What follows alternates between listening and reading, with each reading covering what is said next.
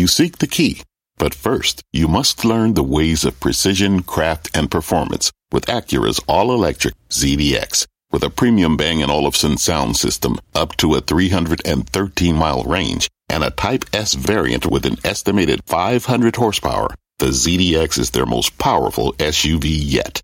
Unlock the energy when you visit Acura.com to order yours today.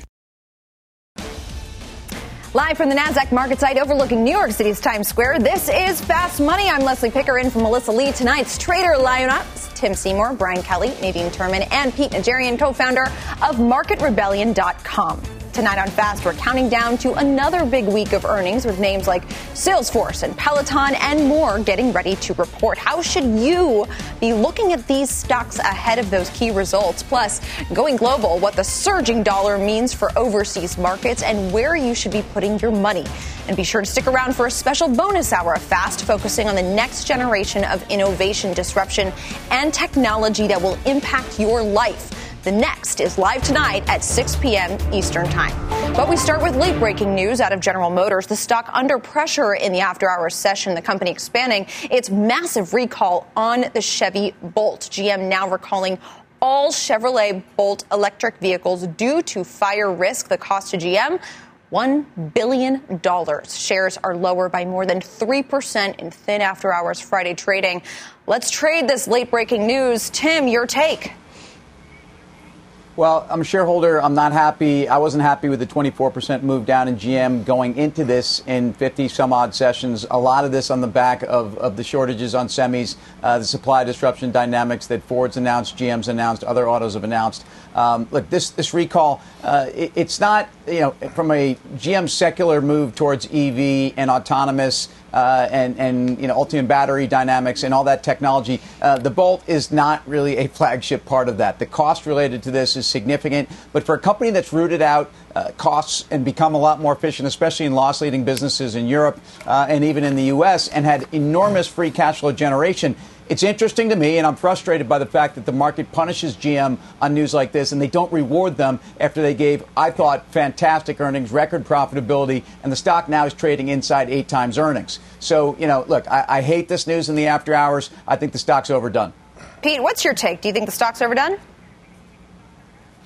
Well, it had an extraordinary run to the upside, and Tim talked about that. I mean, this is a stock that actually was just over $60 not that terribly long ago, and then we've sold off to where we are now. But anytime that you get this kind of news, especially on a Friday going into the weekend after the market closes, and then they announce this news, you're going to see a stock get hit pretty hard. That's exactly what we're seeing now, 2.5%, 3% to the downside. I think this will create opportunity because I like Tim. I like this name. I think GM has some great possibility. I didn't want to chase it, and I think for guys like myself who haven't been in there, this might create an opportunity because I agree with Tim.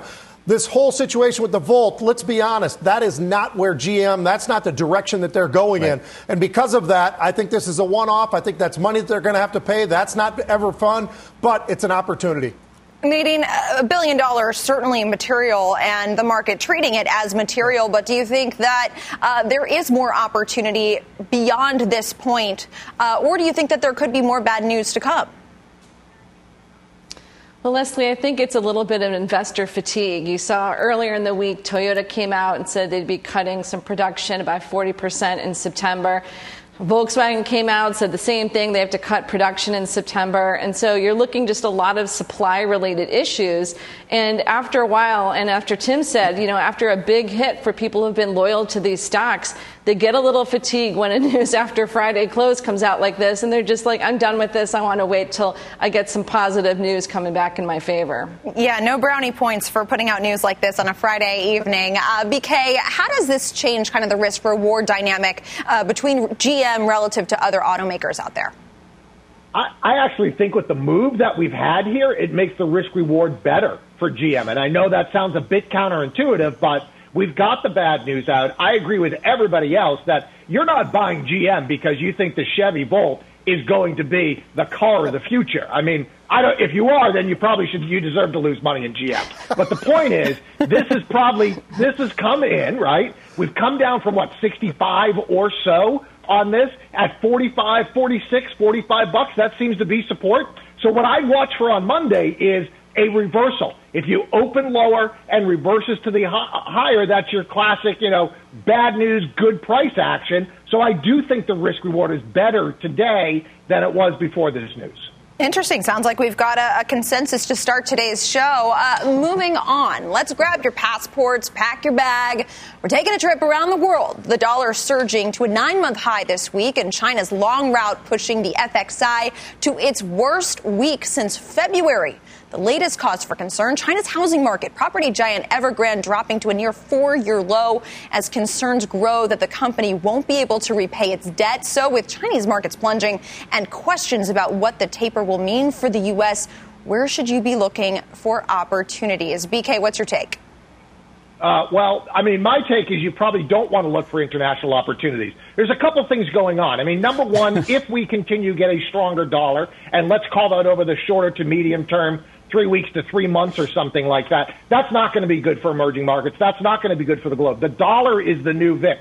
So the higher the dollar goes, the worse it is for the global economy. So you don't really want to be looking internationally. The other thing is, I'm frankly very surprised that risk assets have not priced in the popping of the housing bubble in China. And I know it's a bit opaque there, but I think that's a very big risk that nobody's taking account of yet. And so actually don't want to be international at all. Do you agree with that, Nadine? Do you think that the markets haven't really priced that in yet? And do you agree with BK that you should really kind of be looking inward more domestically, or are there opportunities externally? Well, I've got partial agree, partial disagree. I agree with him on the fact that I think that the news out of China is a really big deal. As we've talked about on the show, we've been short China. We know that there's continuing issues there. GDP continues to decelerate, and it's affecting the dollar. I think the dollar has a lot more to do with China's deflation than it does with the Fed's actions. And you see that because material prices and other types of things that have really come off hard this week especially, and it has to do with China's deceleration, and instead of reflation, it's deflation. So until China can actually accelerate its growth, we're not going to see the dollar be able to go down, and you're not going to see EMs pop up. But we are big buyers of Europe, as we've talked about before. We think that that can be separate from the issues in China. P, you also like Europe, right? Yeah, I do. And specifically, I look at the financials because, quite honestly, Leslie, when I'm seeing names like J.P. Morgan and Goldman Sachs and names like that are trading 2 times book, which is a lot of the time how we refer to these banks, and I look over and I see Deutsche Bank and Barclays and some of the others that are trading a third of book or half of book, it just makes me start to scratch my head a little bit. And I think that there's a lot of different opportunities out there. Yes, the European banks did have a run, but I think they have plenty of room to run even further faster as we get into the second half of the year. First half of the year was not so bad. Second half of the year, I think they can accelerate even more. Tim, are you looking internationally? You like what you see outside the U.S.? Well, look, I'm a dyed-in-the-wool emerging markets guy, and I hate what's been happening in China. EM this week set fresh 11-year lows, 11-year lows relative to the S&P. So it's been a sad story, especially because you had a breakout in February. You actually got back to fresh pre-all-time highs on the index outright. So in emerging ex-China, you want India. ETF INDA, it's the iShares India funds. Look, India's got the best demographics in EM, arguably. They benefit from what's been going on. Well, look, I think we all would agree rates can only go so high in the near future. India benefits from that. There's a major move to EV technology. There's a major green move. There's a major fintech move and a technology move, which India has inherently been exposed to. The fact that the rupee is something that's actually been holding in against the dollar, and I actually think that the balance of payment story and the macro there is very, very good. Look at that chart on India. Continues to make fresh highs. I think it will continue to. It's to me the kind of the bright spot in EM here. And I think, look, a lot of this, we talked about China.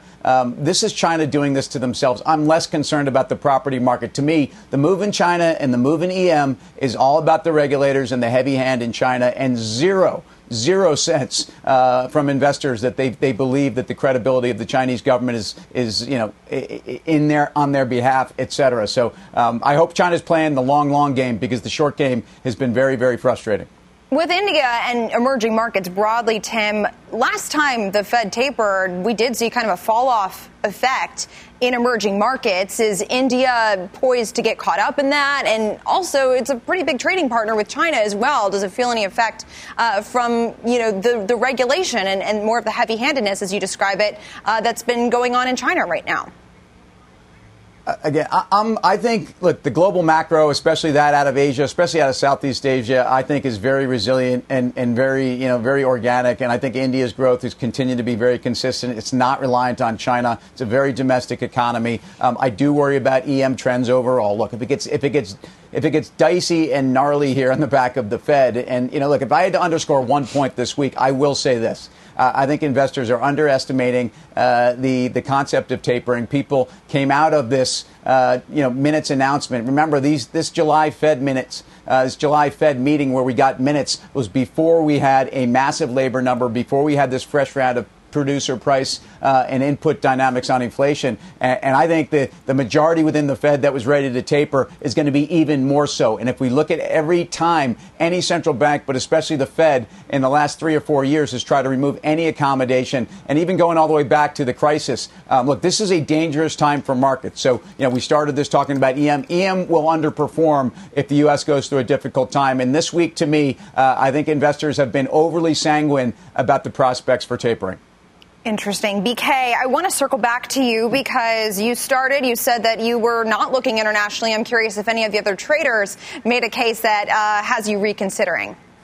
Well, first of all, I got to Google sanguine just so I know what Tim was talking about there. So just give me 1 second. A little dictionary lesson today, too. Yeah, exactly. Those are big words on a Friday night. Anyway, actually, I do think Tim makes a very compelling case for India. And, if I had to choose an investment in the EM and in Asia for the next couple of years, it would absolutely be India. The point that Tim makes about the transition that's going on there, both digitally and in fintech, to me is actually really exciting. So if I had to, I'd pick India.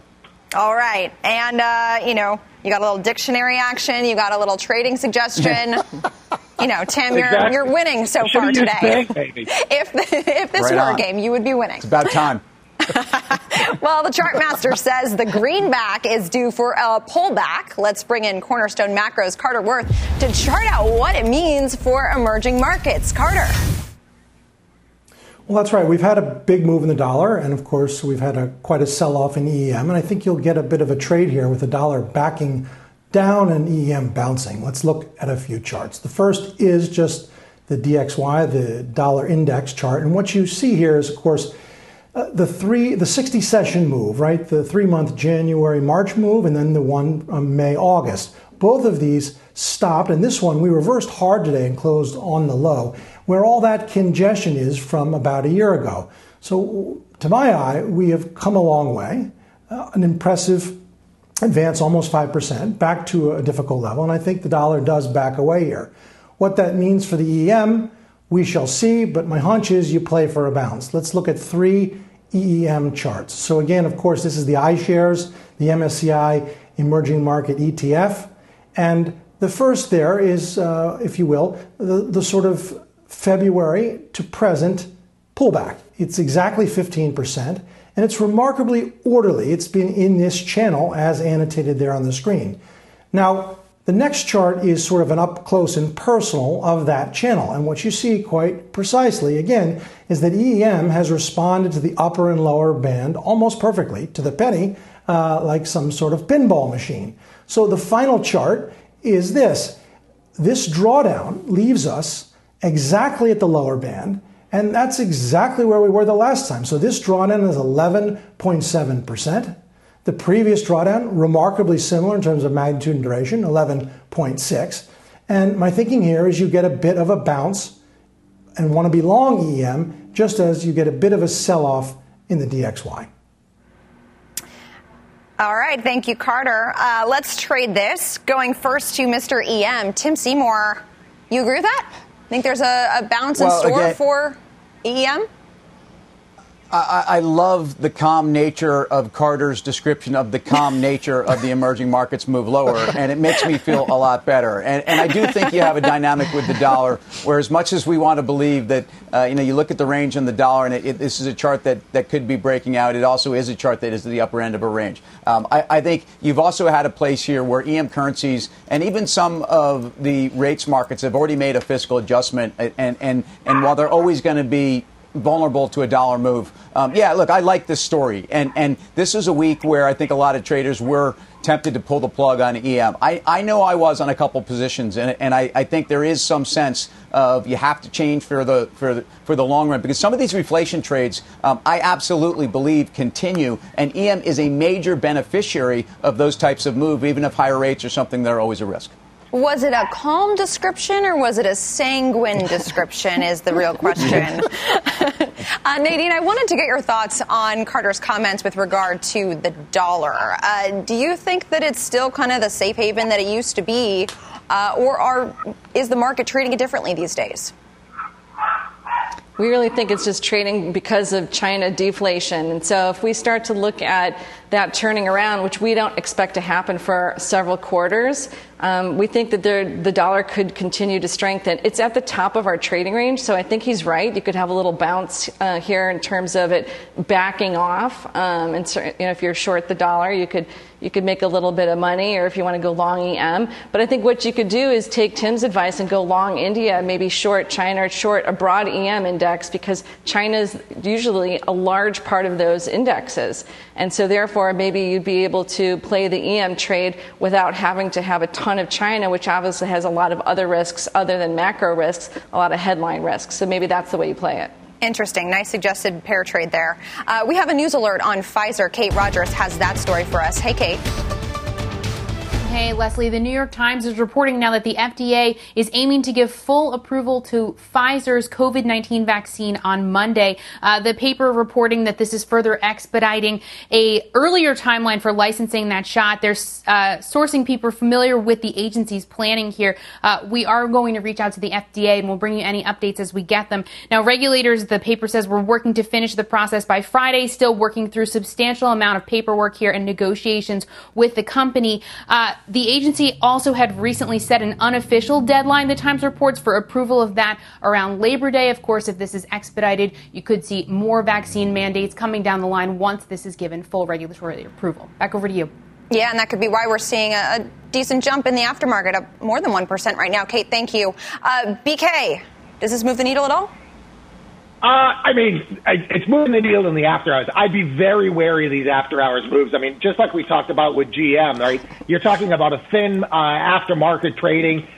So I wouldn't be rushing in this evening to buy Pfizer on this news. All right. Coming up, earnings season may be winding down, but there are still a handful of big names yet to report this quarter. We'll break down what they have to say with a good old game of trade it or fade it. We're back right after this. Wouldn't it be great to have all your investment and retirement accounts in one place? Yahoo Finance, our sponsor today, makes it easy. I use it to put my investment account and 401k accounts into one hub and get expert tips that help me confidently manage my money. For more than 25 years, Yahoo Finance has been the brand behind every great investor. Whether you're a seasoned investor or are looking for that extra guidance, Yahoo Finance gives you all the tools and data you need in one place. They're the #1 finance destination, producing a holistic look at the financial news cycle, including breaking news, original editorial perspectives, analyst ratings, independent research, customizable charts, and so much more. Securely link your brokerage accounts for a unified view of your wealth, including 401k and other investments. A comprehensive perspective is what sets apart great investors, and it's how Yahoo Finance ensures you have the insight to look at your wealth in its entirety. For comprehensive financial news and analysis, visit the brand behind every great investor, yahoofinance.com, the #1 financial destination, yahoofinance.com. That's yahoofinance.com.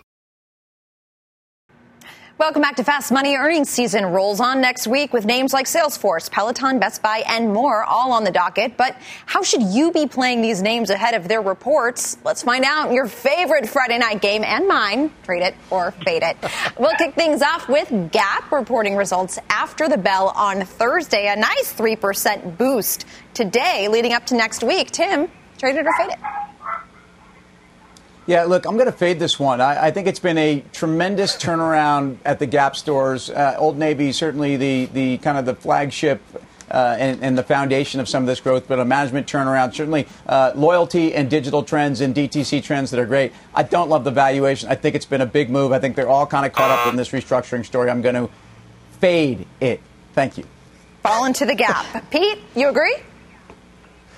No, I'm going to trade it. As a matter of fact, I bought calls just today. But I will tell you this. It had a 30+% move in the first half of the year. Second half of the year, I think we see even more. It's been as high as 36. When you look at fundamentally, it's still only trading 16 times. There is a short interest there that could push it up. We saw what happened with Macy's earlier in the week.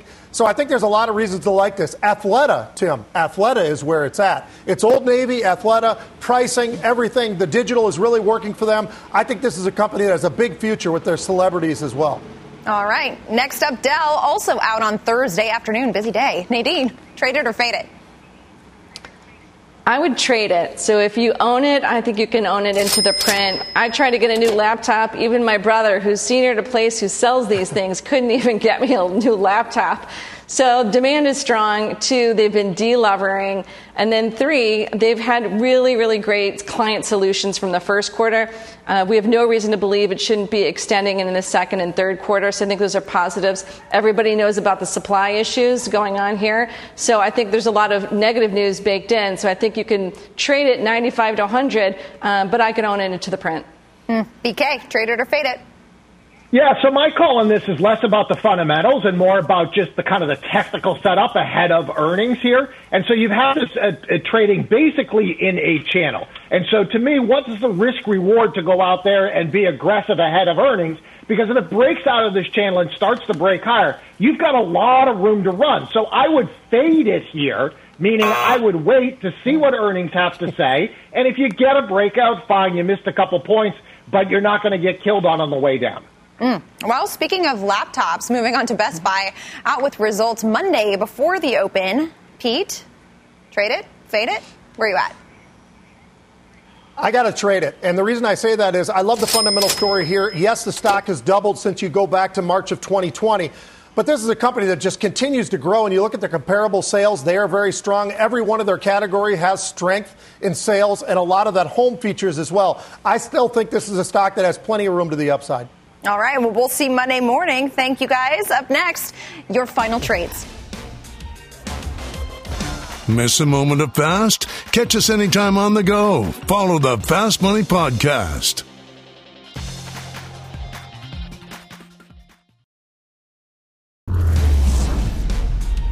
It's already time for the final trade. Let's go around the horn. Tim. Leslie, thank you for joining us today. Let's go back to India. INDA, iShares India Fund, EPS revisions in India going higher. We talked about the macro. We talked about the tech movement there. I love the story. Nadine. I'm going to go with a company called Adyen. The U.S. ticker is ADYEY. It's a European payments business. And as we know, post-pandemic, payments have become more strategic and cashless, and this one's a winner. Pete. How about a chip stock that's actually performed better than NVIDIA over the last year or so? Marvell. I think this thing's got a lot more room to the upside. Giddy up. And last but not least, BK. Well, for me, it's CyberArk. I mean, cyber's big, right? And this is one that I am sanguine about. Giddy up. We are not sanguine. We are sanguine. Anyway, that does it for Fast Money. But we've got a special bonus hour coming up at 6. Options action is next.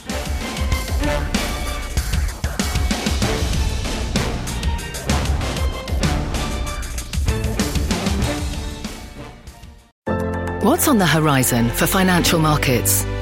At PGIM, it's a question that over 1,400 investment professionals relentlessly research in pursuit of your long-term goals.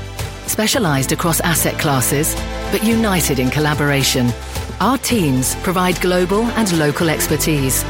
Our investments shape tomorrow, today.